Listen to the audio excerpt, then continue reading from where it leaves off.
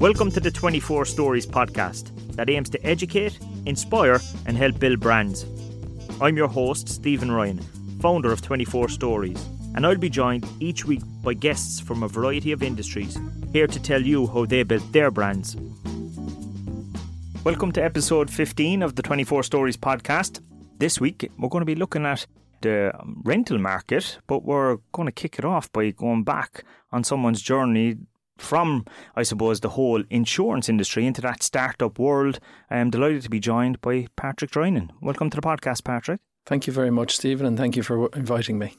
I think at this point you might be my second former student on the podcast, so I know a bit of the backstory. Yeah. But don't know all of it. I kind of met you when you were at the end of one story and starting the other story. Absolutely. So I was pivoting. Yeah, so I want to go back. Where did all that pivot start? So take me back. Where did it all kick off? Where did you grow up? I was born and reared I'm a proud Corkman, so born and reared on the other side of Charleville in North Cork. Yeah. And at 17, did the leaving, and I got accepted into European Studies in University of Limerick. Okay.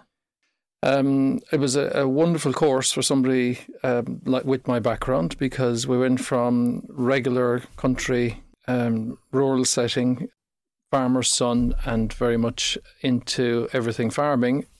And all of a sudden, it opened my eyes to politics, sociology, law, insurance, and 2 languages, French and German. So it was great, and I met wonderful other students there. So 2 years in, did 6-month placement in Germany, and another year in, I did 6 months with Prudential Life in Dublin. And so that introduced me into the insurance industry. I chose insurance as my major because with the subjects we had at the time, it was still, 1988, unemployment was 15%. It was the practical option, insurance or law, and I went down the insurance route. And although lots of people said, oh my God, insurance, but I did my thesis on insurance in the movie industry. So that was the time of, if you remember. It was great. It was the time of the Commitments was being made in Ireland, the Crying Game, My Left Foot. Yeah.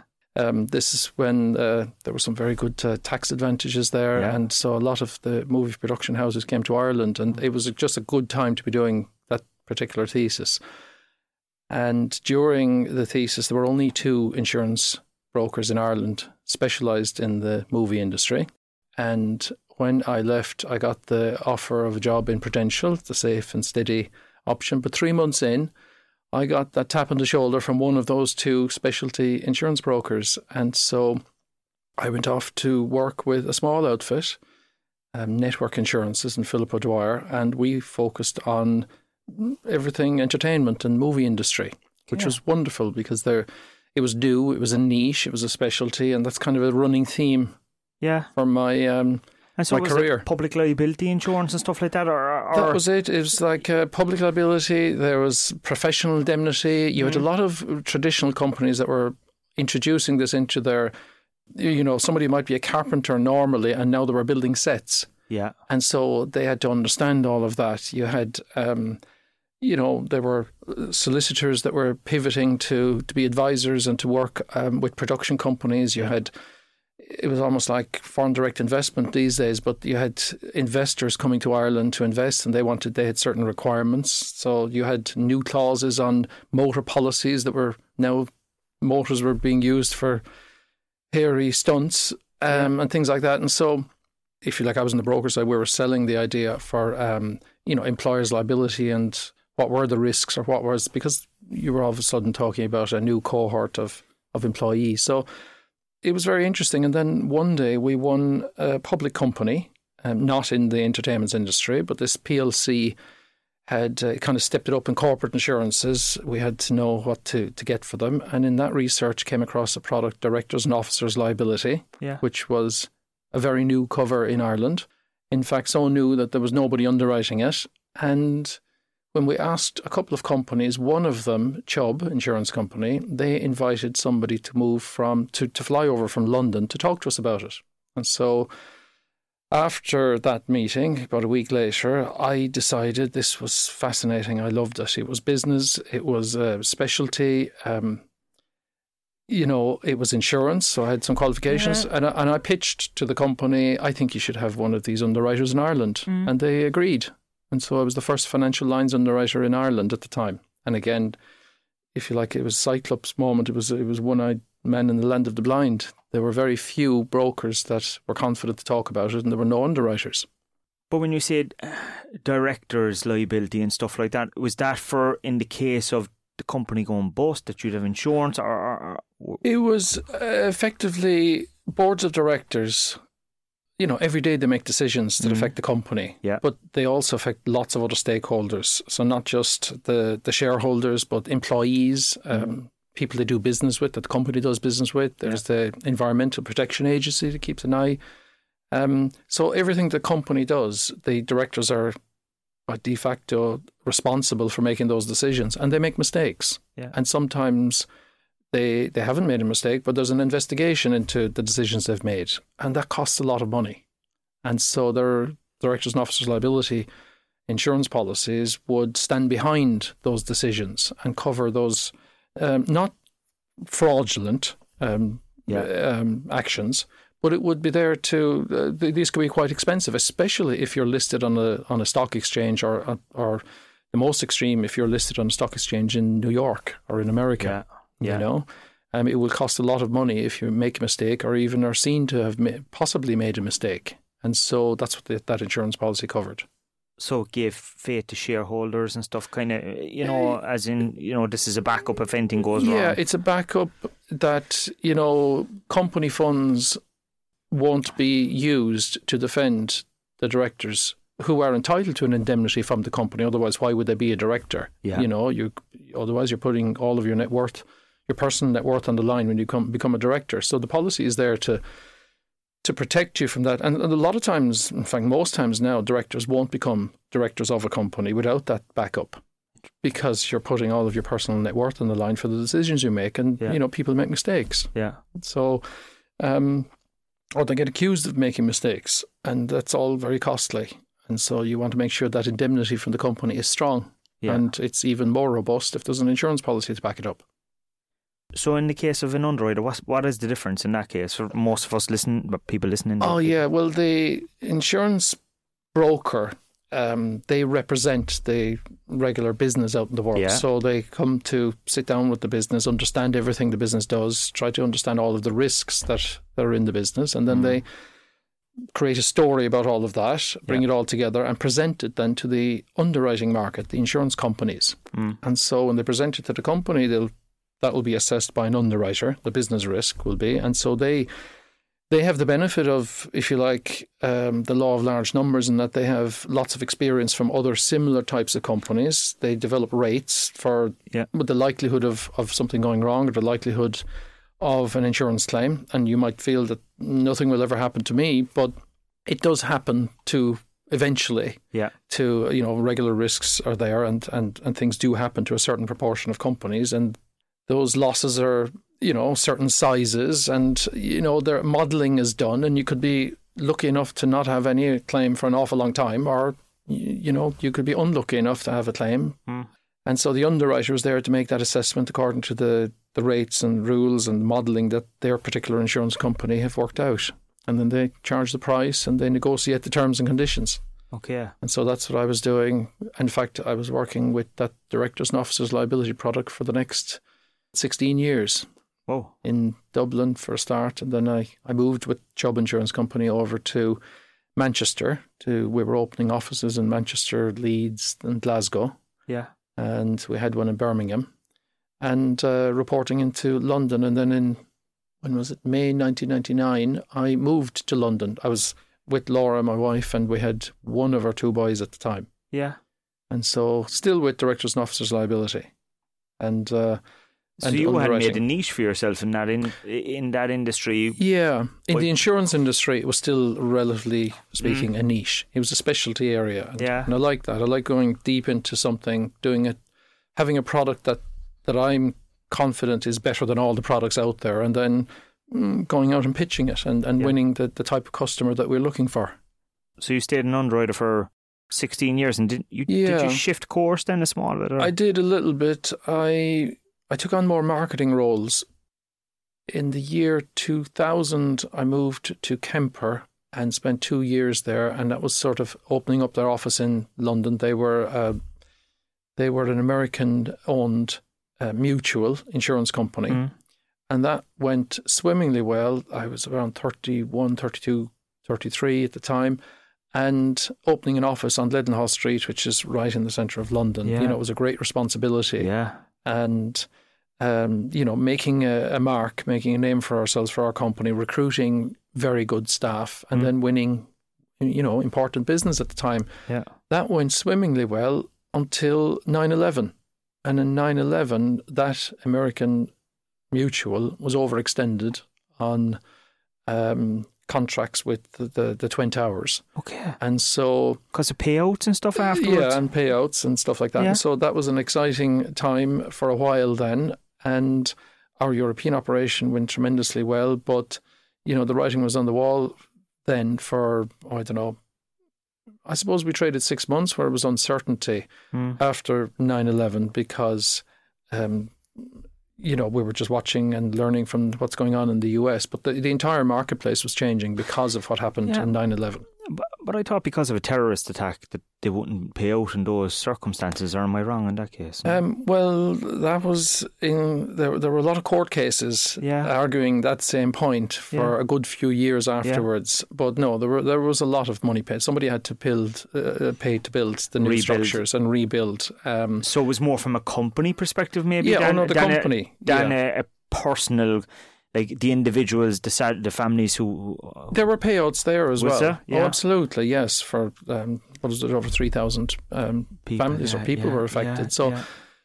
After that, then I moved to Ace European Group, and that was in March 2002. Yeah, that was a great move because it was an up and coming. It was a wonderful insurance company. It was only formed in 1985. It was growing very quickly. They had tremendous leadership there. And for the next, 13 years, I worked with Ace European Group. And then, ironically, Ace European Group grew to a certain extent, a certain size. There was a sort of a reverse takeover of Chubb, the original company that had joined in Dublin. And so Ace bought into Chubb and took the Chubb name and changed the name Ace European Group, or Ace Limited, became Chubb. And now they trade as Chubb, and they're the largest capitalised insurance company in the world, and a great success story. But before that happened, you said you went into marketing, but how did you pivot from underwriting insurance to marketing insurance? Yeah. Is it just because of your knowledge? Well, no, I was interested in it, and it was product marketing. It was product led, if you think of it like that. In that it was less. There was no social media, but my role certainly at the time was around product and understanding the product and refreshing the products that we had. And there were other niche products there. There was directors and officers liability. There was crime insurance, which was around regular crime, but also white collar crime for the same companies. There was a little bit of kidnap ransom insurance. There was fiduciary or pension trustees liability insurance. Yeah. And these were all, if you like, niche area, but combined together, they had a common target audience, which was mostly the board of directors or the company secretary would be the buyers of those policies. It's very much B2B marketing, so was it? Yeah. I missed out a part that I should mention along the way. I moved to Rawlinson Alliance at the time. Yeah. And... which would be a very famous brand, RSA. It was Royal and it was Sun Alliance, and then it became Royal and Sun Alliance, and then it became RSA. Mm. And that was 2 years. I enjoyed it very much. And what was your role there? Again, it was marketing oriented, but marketing in that same space. And product-led marketing, which was good in that it introduced to me, I had the opportunity to, as in any good product, understand the target market. I understood them pretty well from receiving submissions from brokers and meeting with customers, meeting with clients. I understood their needs pretty well. But, doing it in a more organised way and engaging then with some really good legal talent in London to understand the contracts and how we formed the contracts and made them as clear as possible. And it was the time as well when it was was going to say popular, it was the right thing to do to write insurance policies in plain English. And there was a campaign to make insurance policies more understandable to the man in the London universal omnibus. Language they call it. Oh, yeah. And universal design. we were bringing our policies into that space, and it was a very interesting time from a marketing perspective. If you're interested in marketing and insurance at the time, yeah, they seem to get a lot of negative attention from media. You never hear positive stories about insurance. Was that a battle that you had right throughout that career, like in terms of, if you mentioned that your insurance, like what was it like? It shouldn't be seen as in those negative terms. It's like every industry out there. There are bad actors that create bad vibes for lots of people, and those are the ones that the press will talk about. But if you were exposed to the claims being paid, somebody was delivering. I remember I was in training in Boston, in the States, and that was one of the great things about Chubb at the time. I joined in July 91, and 1 week later I was sent to the States for 6 months training. Yeah. At 23 years of age, Brilliant. In 1991, where Ireland was at the time, that was an outstanding achievement to be flown off to the States and on a per diem with one of the best regarded insurance companies in the United States at the time, or in the world. And I got outstanding training.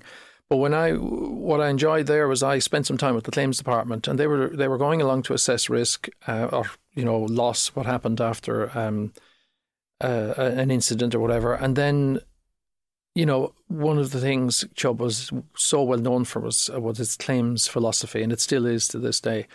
And delivering those checks. Now that's the part of the insurance that nobody sees. It's talked about or it's written about in the marketing material, but it's kind of dismissed. But you can imagine it, Somebody's house is burnt to the ground, and now they're worried. Yeah, is the insurance policy, is it going to pay out?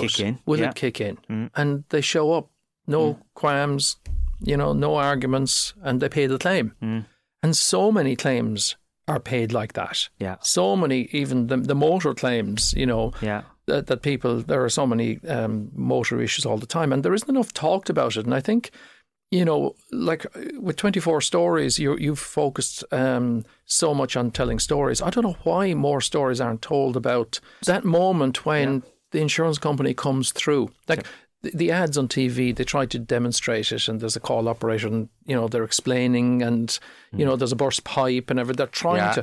They're hitting 7 or 8 out of 10. The health insurance companies maybe have done a bit of it, haven't they? The VHI, I like that one they've done. The teacher, there's the story, and that. It's definitely getting better, and so it's there's a lot of positive about the insurance policies. So it shouldn't always, because I know the media might have an agenda as well, and they kind of chase the insurance business. They're on about profits, and they're on about, but as you said, they don't talk about those good stories. No, not enough, I feel, anyhow. When you see someone outside the courts and, or something like that, and something has happened, their business, something happened to their business, the whole thing went, flooded or whatever happened, and they got a payout, and, the payout and the services that were rendered at the time, and the peace of mind that came, and the arm around the shoulder stuff. Yeah. That's real, and that happens. Yeah. And I don't think enough is made of it sometimes. And again, like you said about the media will concentrate on the bad actors and the stuff that goes wrong a lot of times. It's more sensational, it's easier to talk about. Yeah. But no, and I see it now in the new game I'm in, if you like. It's the tip end of the spectrum, the bad cases that are this is in the home renting space. Yeah.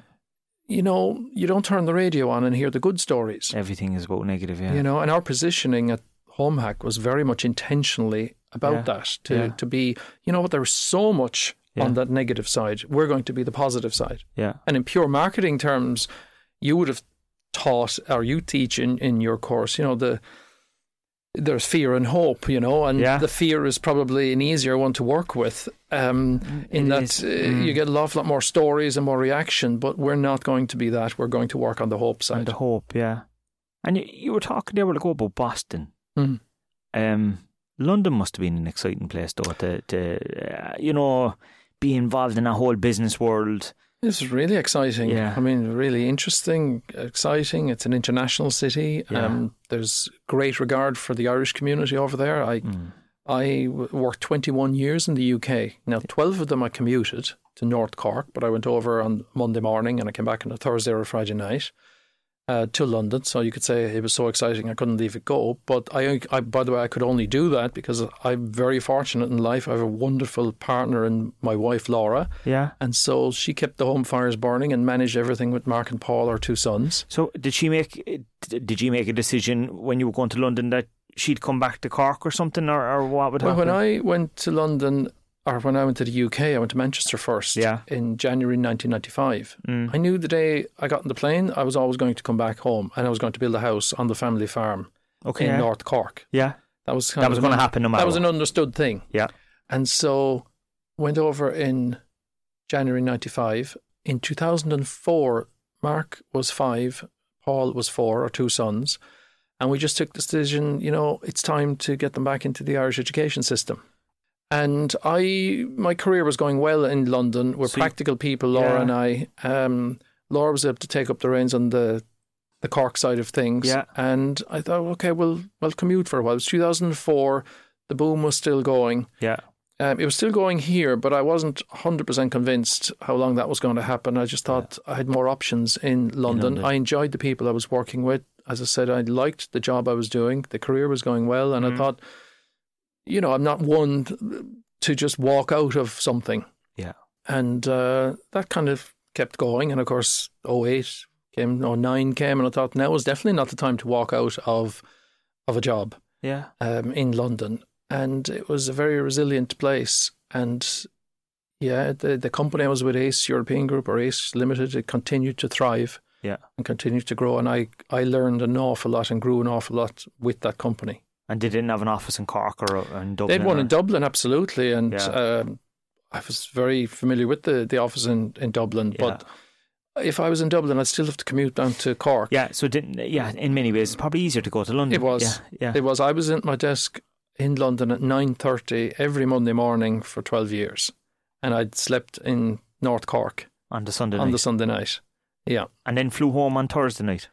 I took on a European role, and as such, I concentrated a lot of my conference calls on the Friday. So I had 9 conference calls for 8.5, 9 hours on Friday. And for all the world, there could have been anywhere. I could have been anywhere, and I had 20 countries I was looking after. And so they didn't see me every day anyway. Yeah. And so I could be on the phone to somebody in Germany or Paris or wherever, and in their mind's eye, they saw me in my office in London, but actually I was in my office in County Cork, Yeah. And it went well. I didn't have the long slog on the Friday night. I had done it on the Thursday night, but I had the weekend to look forward to then. And would you see the same people on the plane every week? All the time, yes. Because I was the longest running at 12 years on the Shannon flight. I used to go Shannon probably more than Cork Airport. And I often went to Kerry Airport as well. Yeah. And sure, at the time, Ryanair, I paid £1 for dozens of flights. I paid €7. I remember for an awful lot of flights, I paid €7. Yeah. And around €20, I'd say, would be the average. Yeah.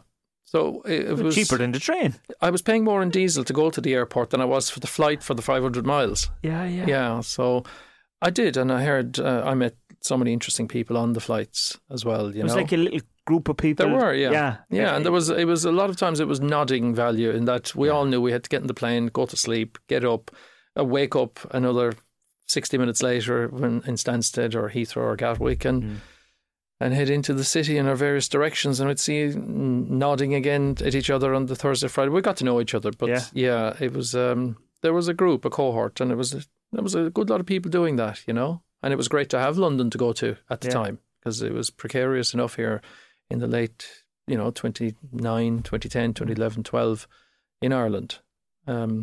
Laura was she did a brilliant job looking after the young fellas during the week. There was everything from, God, she was doing it on her own, like with a full-time taxi driver. There was hurling, there was the school hurling, there was the taekwondo, there was the piano for 10 years. The two boys got grade 8 each in the piano. That took 10 years each, but that was Laura for 10 years. And then there was the rugby and obviously everything to do with school as well. So, and then eventually we stopped the commute. Yeah. The recovery was harder on the weekend. Okay. You know, so you were I probably was- less time to do things at the weekend? Yeah, no, it's not that. No, you know, I worked hard during the week, and usually on Saturday mornings I was recovered, fresh, ready for road. But it started to be Monday or Saturday lunchtime and Saturday afternoon, and the fog was lifting from the tiredness from the week. Yeah. And all of a sudden, I was almost as tired going back on a Monday as I was, and that was just pure the dint of that many years doing it. Yeah. And I wanted to be strong going into work, you Yeah. know. And then, you know, I had a responsible job too. You needed to be focused, Yeah. you know, you needed to, and it was, the standards are high at that company. And, you know, I didn't want to slack at all. And so, and then there comes a time when, you know, approaching 50, I wanted to try, you know, something else. I thought, so do I do this until I'm 60, 65? Yeah, I mean, do I do one thing now, even though it was lots of variety and I enjoyed it and I worked with really good people? Yeah. And I was very interested in what I did. I just thought, and the another major reason was Mark and Paul were transition year and fifth year. And I thought, I didn't want to keep it going so long that I'd regret it. You know, the boys had left home and gone off to college. So I took on I was at home when they were going to fifth year, sixth year and the end of senior cycle, secondary school. And I'm delighted I did that. So I had that with them. And at the same time, I didn't dive straight into home hack. I spent 2 years working in sort of a research job. I wasn't sure what did I want to do. I knew I wanted to work in an SME. I wanted to work in a small business. Yeah. I wanted to go back to that closeness to the customer. You know, with success, you rise up the corporate ladder and you end up in the boardroom, and it's all wonderful and it's kind of where you've been striving for. Yeah. But at the same time, you're getting more and more and more remote from the customer. Yeah. From what I described earlier on as, you know, as an underwriter, I would go to the client meetings. I was thrilled to sit in front of some insureds and explain what I knew about directors and officers liability insurance, or whatever other product that I was talking about, or just explain about my company that I was representing. And I very much miss that. The higher up you get, the less often you are in front of the actual customer. And you're kind of relying on being amongst very good people. And they have great people over at that company. But I missed that a lot. And so I thought, okay, I don't want to go back into corporate world. I worked for 2 years then with a business that was researching how to make water more productive to grow crops. It was a water research sort of project job. Yeah. And I looked after their business here in Ireland, which is a small business, run by a very successful individual. And I enjoyed working for him and for his business. And it was a very worthwhile project to work on. It was all around sustainability. And as I said, you know, there is about to be, or sometimes there already is, a shortage of water in a lot of parts of the world. And so our goal was to find a way to make water more sustainable, more productive. So getting more done with the same amount of water. Okay. And so that was totally different for me. And I was very interested in it. Now, and that project came to a natural end. And at that stage, I had worked out what I'm doing today, you know, that I wanted to start a business. I wanted to do some good. And I wanted to develop new skills, which meant we met. The skills I wanted to take on were in digital marketing and digital full stop. So that's what brought me to MTU to do the Masters in Digital Marketing. Yeah. And at the same time, I wanted to establish a business that did some good. I wanted to have that feeling. I was craving that feeling for we're actually helping somebody. We're doing something really important. And so what could that be? And, you know, every day on the radio, everybody I met more or less in business and outside of business was talking about the accommodation situation in the world. Yeah. And because I had commuted for that length of time, I added up 12 times I'd rented over 25 years in different countries. And I'd been a landlord 4 times. You know, just a property that we had, like our family home in the UK. We didn't just sell it straight away. Yeah. We moved back to Ireland and we rented it out. Yeah. When I looked at the whole crisis, the accommodation crisis, and I looked at the process, I just thought this is too hard on people. It came to a head when Mark was in university. He went to NUIG. Yeah, the first year was brilliant, and he was in digs. But he wanted to live in a house with other lads or ladies at the end in second year. He wanted to move into a student house. Yeah. And he was so determined that he'd already applied for a bunch of houses that he saw advertised at the end of May before he came home from college. And I drove up in the car, to get his stuff and to bring him down, and delighted he was coming home for the summer, Yeah.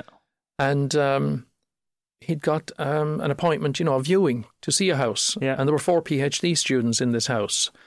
And we went around the house, and I just thought they saw a first year stroke second year coming into the house, and that was that. But this was the only viewing that Mark had. So we went through all of that. But we came away home anyway, and of course he didn't get that. But he got no response from all of the other places he tried. Okay. And he was doing the right thing. But so we sat down and we worked on what we now call a tenant CV. So we worked on how would he promote himself, and knocked on 4 different doors that he knew were places for rent, and he was offered 4 places. And he got an apartment in Ayr Square that he was delighted with. He had a great place a great year, in Galway, right in the heart of it. That kind of steeled my resolve then. I thought, okay, I'm going to look closer at this. Like, what he did got a very positive outcome here. And imagine it from the landlord side, somebody walks up to the door, they have all of their materials right there in front of you, and they're standing in front of you and presenting themselves, and you can see who it is you're going to have in that accommodation. It worked from that perspective as well. So I just thought, I'm going to research this a little bit more, and I just looked at the model that renting is all about, and I just flipped it in its head and thought, okay, if you look at the recruitment game, back in 2002, LinkedIn came along. Before LinkedIn, if you wanted a job, you had to, you walked down the street and looked at the ads on the windows. You looked at classified ads. Yeah. You had to go find the ad with the job that you wanted to apply for. But with LinkedIn today, if you want to hire somebody, you can go to LinkedIn, you can do a very quick search, and you can narrow it down to how many people in Cork work in social media. Yeah. And you can figure that out in 10, 15, 20 minutes. Yeah. You'll have a pretty good list straight away. And so it introduced the other side of the marketplace, and it empowered you, if you do a very good tenant CV or LinkedIn profile, if you like, you can be found very quickly. Yeah. And I mapped that across and modelled it to the renting space. And, it started to fall into place. And I sort of had a wireframe, if you want to call it that. I had a sketch of what this would look like. And then I came up to Cork here. I made appointments with with people from the leading estate agents up and down South Mall and outside South Mall. And I did 2-hour interviews. I then sought out and met some landlords, and I quizzed them about the way it was at the moment. Nobody was happy with. And the way I was thinking of making it, and they all loved it. And I didn't know any of these people. And then, of course, I found tenants, and 100% were not happy from the tenant's perspective. And I thought, okay, there's certainly a demand for something different here. There is a demand for something different. We need to figure out how to articulate this. And I created wireframes for an online system. And I worked with Granite Digital here in Cork, Conor Buckley and the team, and they were very good to me. Yeah. Very good. I had very good engagement with them. And at the same time, I thought, okay, this business needs to start now, as in modern. So it needs to be, obviously, it's online. Yeah. I needed skills. So I looked around for the right skills. And that's where I discovered the Masters in Digital Marketing strategy out in MTU, CIT at the time. And so I used that course then to, part of that master's, there's 9 months to work on a supervised project, if you like. Yeah. And it's a research-based project. I'm sure that was ideal for me. I was getting my business plan refined. I was not done with researching the need. Yeah. The need for something different. There is only one way in every country around the world, is that a property becomes vacant. Somebody wants a tenant. Yeah. They put it up on a property website. Yeah. And that's the same in every country around the world. So what's the alternative to that? Well, you put up a property in the property website, and their business model, they're an advertising business model. Yeah. So the more people that look at that ad, the better. And if you look at Rightmove in the UK, they'll get 12 billion hits a month, I think it is at the moment. And Zillow would have even more in the States, and Interscout in Germany. So their goal, and they're very successful at it, is to drive eyeballs to that page. And that's all they're interested in. That's their total goal. And they get paid to put the ad up there, and they get paid again. They use the ad as clickbait, and then they'll get banners. A lot of the models they'll get banners, advertising banners on the page. And so they're using your product, your house, that you've paid to advertise it. They turn it into clickbait, and they'll bring more eyeballs onto the page, and then the telephone company or the bank or the insurance company who's advertising on the page will pay them for the most amount of people that come to the page. So their goal is always around getting as many people as possible to see the page. Yeah. They get paid more. That has nothing to do with the poor individual that has no home, that is applying and looking at that page because they want to get into it to live. It has nothing to do with the estate agent who needs to advertise the house, but what they want is to rent the house for their client, the landlord. And the landlord, the DIY landlord who takes it on themselves, they don't want 500 or 5,000 applications. That's actually a bad outcome for them. Yeah. Because they're just flooded with phone calls and with applications, and they can't tell one from the other. So the alternative is to make it around people. Why is it all about property? It's the real estate industry. It's property lettings. Yeah. You know, a lot of the sites they have property in their title, the name of the site. And so I just thought, no, I wanted to do some good. This should be around people. It's about finding people who match with the need, what a house is offering. What are the needs of the person who needs to rent? And then how can we get a house now that matches those needs? Yeah. And the outcome there, going back to Christensen and Jobs to be Done, is a happy tenant. That's the outcome that suits everybody. Clearly the tenant is going to be happy, wants to be happy. But the landlord and letting agent, they want happy tenants. If the good ones do, certainly. And the reason they want happy tenants rather than just paying tenants is because happy tenants want to stay there. They want it to be their home. Part of the research that I did with MTU that time, we identified 229 needs with the tenant, the landlord, the agent, and all the stakeholders. Yeah. And we identified that with a property website approach, you satisfy 69 of the needs. But with a people approach, you satisfy 181 of those needs. Interesting. Yeah. Because they have much more needs than I need a property. You know, there's so many more. It has to do with their commute. Yeah. It has to do with their convenience to their clubs, their amenities, the commute to the kids' schools. That's a lot of needs to satisfy. And yet the traditional conventional model doesn't focus on satisfying any of them. It says, here is a property, it's got this amount of beds, and this is the rent. Yeah, yeah. And you squeeze into that if you're lucky enough to get picked. I feel the sense of an organised person, a bit like what Mark did, they get their tenant CV together, and we help them to get their tenant CV together on HomeHack. Yeah. We help them to organise it, to collect it, to get it in there and organised inside in their account. And it's safe in there. And for somebody who knows they need the data to get the home, because you have to have a certain amount of it is required by the people who will rent you the home.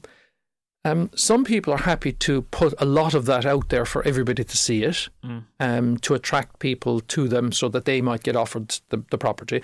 And other people are very circumspect about that. And so that was a big challenge in building the platform. We have to cater for all of those, the full range, and do it in such a way that your threshold for privacy does not mitigate against you, if you like. Yeah. And so we help, everybody can put a summary of what is in their tenant CV on our platform. And when you go to homehack.com and you go to tenant selector, we put all of the summaries there. It says tenant CV contains. Yeah. And if they have rental history, employment details, 4 references, it might say their desired location is Douglas in Cork, and it might say that they work in Little Island or whatever. Now, it's not giving the detail at that stage, but that's what it's saying to the would-be landlord, homeowner, or letting agent is that there's an organised person. You know, they are organised. They have it all. It's all there. It's all ready. I can't see the detail yet. Yeah. But and some people then there's a button on the bottom that says see more details. Some people leave that button and see their full CV, if you like. And other people say request more details. In other words, and when you press request more details, it comes up and said, this person, Joe Bloggs, would like to see, you know, what property are you looking to rent? Yeah. So they just want to see a little bit more before they give you more. But you know, at least they're organised. And that's what the letting agents and the DIY landlords want at the end of the day. They want organised people. If they're organised about their own CV, Stephen, they're probably going to pay the gas bill on time and the electricity bill on time. They're probably going to put the bins out on time. They're probably going to put the bins back in again on time. They're just organised people. So you're nearly bringing that insurance element in, where you're talking about eliminating risk into this industry. Yes, very much so for the letting agent. For the letting agent for, and the for landlord. the DIY landlord, very much so. That's a very good way to put it. And a lot of people see it that way because especially nowadays, the fear factor is there nonetheless.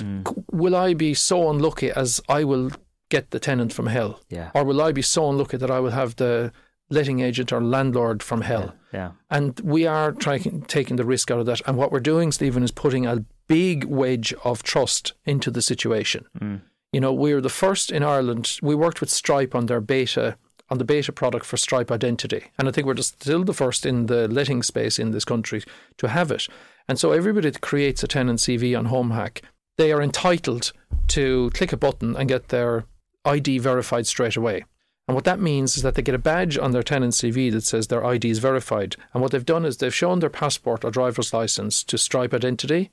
And so what that means is they shouldn't then have to give it up again to a landlord or to a letting agent because there's no need. Stripe has already checked it and probably checked it much better than you will with the naked eye anyway. Because this came through in the research, a lot of people were nervous about giving up those sort of documents. Yeah, because where does it go? Yeah, where does it go? And they're worried about identity theft afterwards. And so we've put so many benefits in there to do with protecting their data. Yeah. And so a lot of times they have to prove, you know, that they can afford the rent. And at some stage later on in the process, they have to show, okay, what are your earnings? You know, can you afford? We need to know that you can afford this level of rent, or you and the others in the household. And so a lot of people are handing over copies of bank statements and their wage slips. And of course, that contains so much material that can be used against them in terms of identity theft. And they're, a lot of times, I have to say, naively just giving it all away. And a lot of the letting agents especially, and some of the DIY landlords, are very nervous about receiving it because that's very heavy-duty information for them to protect from a GDPR standpoint. Yeah. And so we've reduced the risk. You're reducing the risk for the tenant as well. Big time, because when you upload let's say your bank statement onto your HomeHack tenant CV, so in LinkedIn, it's whatever you see on the page, but we're like LinkedIn with bells on because you can upload documents to our platform, and so you can upload those sensitive documents. You can upload the lease that you sign, videos of the property the day you move in, and photographs. You can upload all of that kind of material and store it in your repository. Yeah. But also every document that goes in there, we automatically put a watermark onto the document. Yeah. We give you the power to limit the amount of time you share it with the other individual, so they have enough time to look at it and make the assessment. But then you can close it down again. We give you the power to allow them to print it or not print it. There's a log there for who is it that you gave access to, so you know who it is you shared it with. And these are all little security pieces that came from the feedback. Like, it sounds a fantastic model for both parties. Yes. But how do you monetize it then? Well, if you're giving over value to somebody, they don't mind paying for it. So you just have to give enough of value. And so it's a subscription-based business model. Okay. And I said we turned it on its head before. So we've no advertising on the platform. So there's no third-party advertising. We don't want to kowtow to anybody who might put up an ad and need to get data or feed metrics from the ad. We're entirely independent, and that's a feature of who we are and what we're about. So we're not in the pocket of a big property owner or an estate agency or or any group body of tenants or anything like that. We're entirely independent, standalone. Yeah. We're funded by subscriptions from tenants. Some tenants, you don't have to pay for it. We require every agent and landlord to also verify their identity before they can use the system. And do they pay a subscription? They'll pay a subscription as well. Every member, be they tenant, landlord or agent, get a certain free period. Yeah. Just to try out the system and see is it for them. Yeah. And as in every platform in the world, the system will not be for everybody, but for the ones who value keeping their data safe, or the landlord who feels I can't deal with hundreds of application forms, I don't know who to trust. For that landlord who wants that security and just to be able to go to HomeHack, all you do is type in your address of the property, press return, and you see who's looking for a house there and then on the system. The only cost for that in day one is you can see from the outside, you can see a couple of hundred straight away in Cork right now. And in Dublin, you're starting to see more. But then if you want to engage with them and if you want to see more details, the only cost up for the next step is you have to verify your ID with Stripe. It takes 2 minutes. And then after 30 days, the landlord or homeowner can pay to stay in the system and keep what it is they've worked on. If they've shortlisted 10 people and they want to engage with them, they still have their account and they're still able to do that. And from the letting agent's perspective, can you imagine the difference for the letting agents as well as the landlord? But when they come in the morning now, they could face up to 2,000 emails for some of the properties. I was in Dublin. We're launching in Dublin since January, building it out up there. And one agent put one house, the agent we were presenting to, the previous day at 12 o'clock, and I was presenting at 11 o'clock the following morning, and they had 1,200 applications. For one house. For one house. Now, that's just a wrong model. That's just random. That's a wrong model altogether for me. So because 1,000 random, are they? 1,198 won't get the house. Yeah. It's good for advertising from that perspective, an advertising business model, but you're playing with people here. And we want to change that entire... It's part of what we're promoting from our ESG perspective, environmental, social and governmental perspective. We can help employers to help their staff find homes near to the workplace. And that's our newest product. That product is in beta right now. It's live in Cork. We'll be promoting it. And it's for employers. It's for employers. Yeah. Cork University Hospital have a page on our site, and a lot of their medical staff can't find homes in Cork. And it's dreadful because they're here. They've come all the way from a different country a lot of times. Sometimes it's just they've come from Sligo or Galway or Dublin to Cork. They're competing with the entire community. And these individuals, oftentimes they're not always paid hugely well. So they don't have cars a lot of times. They're not from this country. And you know what?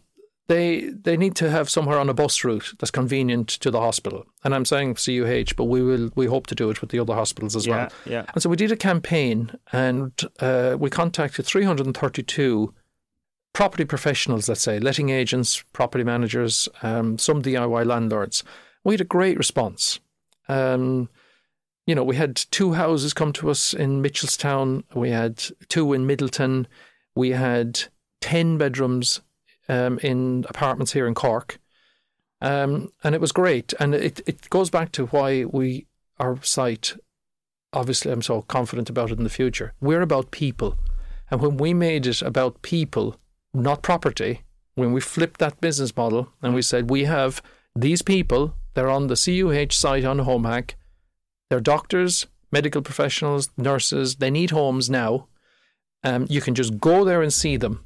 Can you offer them a home? So if you have a property to rent in the next month, you can prioritise them.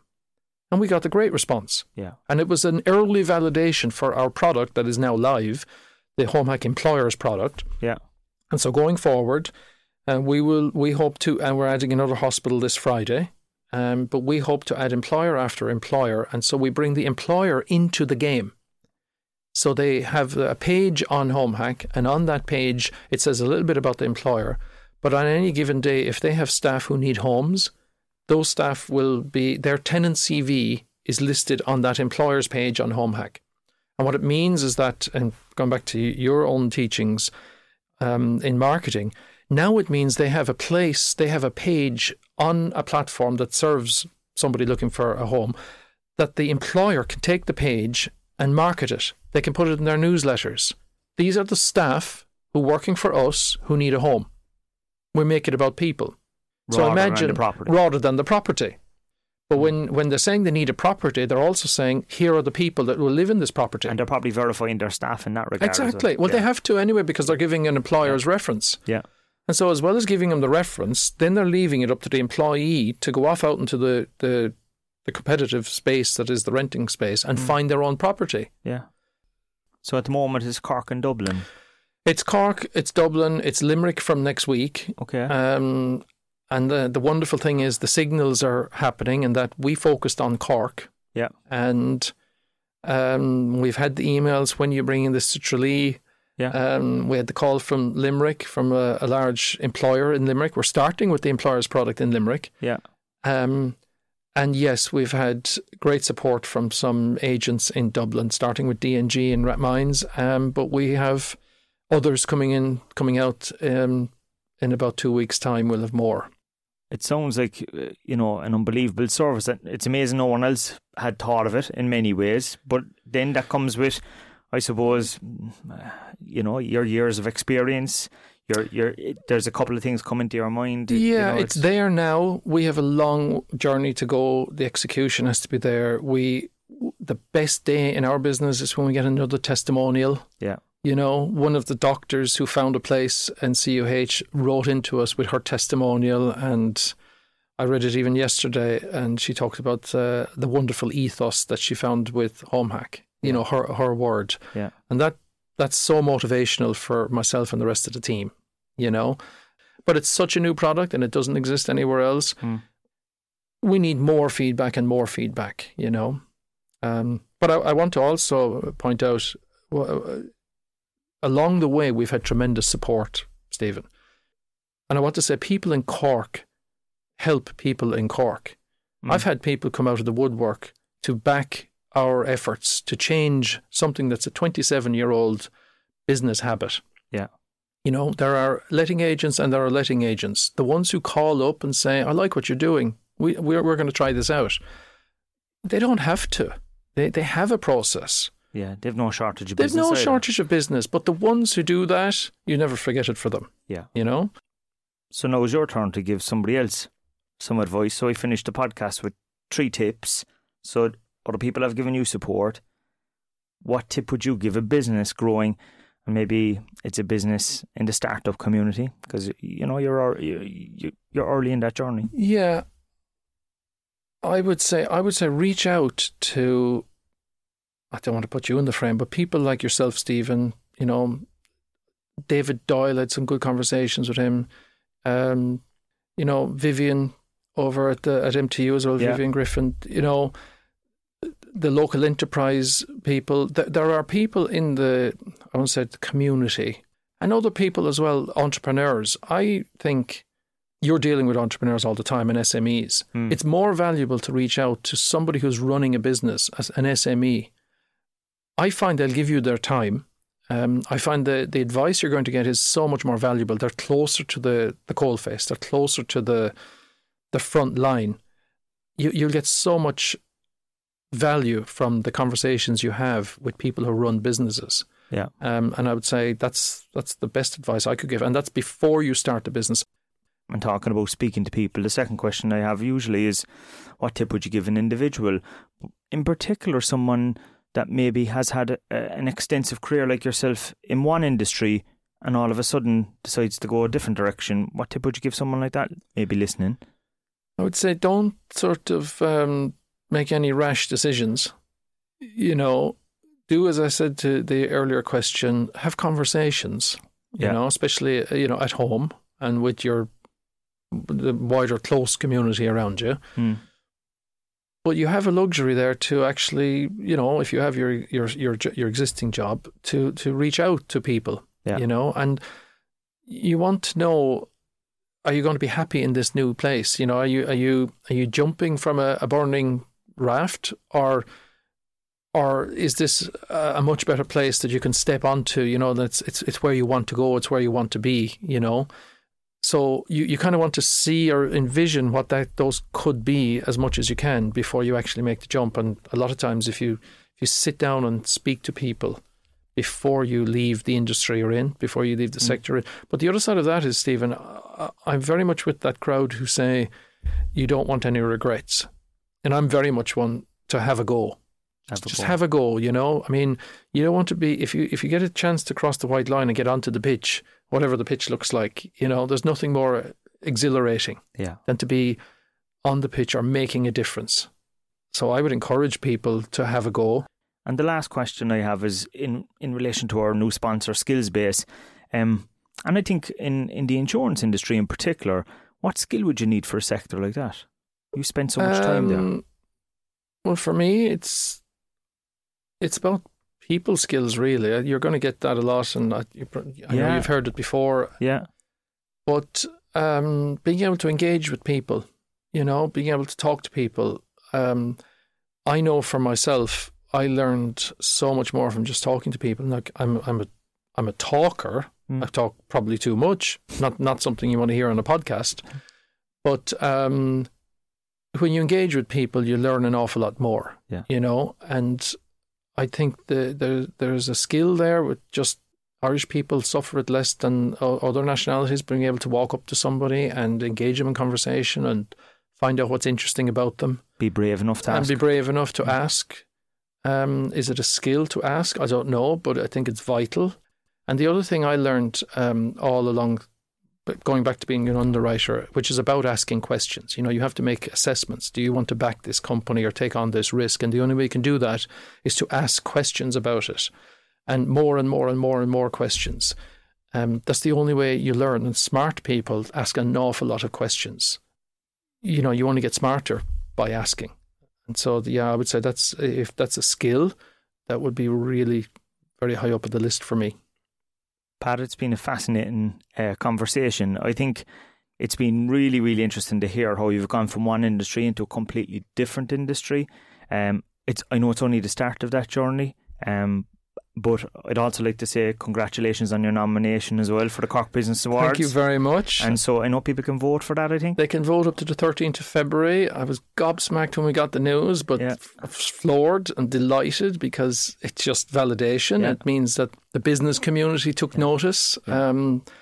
Wow, wasn't expecting it. And if you just go to the Cork Business Association and on their site or any of their social media pages, you'll see the awards and you can click on it and vote, which would be wonderful. But you know what? We are delighted to be finalists. I can't believe it. And I'm delighted. And the staff, I have to mention, it's not just me now. You know, I've got tremendous staff. I'm going to name shout Anna and Denise and Sinead and Colm, Andrew and Andre. And I should mention, even though it's at the very end, our staff includes a team of people in Ukraine 20 miles from the Russian border. Whoa. Who have been bombed and disrupted like you wouldn't believe. Mm-hmm. And they have not missed a beat. They're continuing hero-like and delivering everything that was expected of them all along the way. And if there's a major reason why we're going to make a success of the business we're making, it's really down to their resilience and their perseverance. It's just outstanding. Yeah. And we're thousands of miles away. It's just a job. But they are so committed to HomeHack. It's motivating to the extreme. And that's partly why we're going to deliver a success. Partly is to as a reward for all their effort.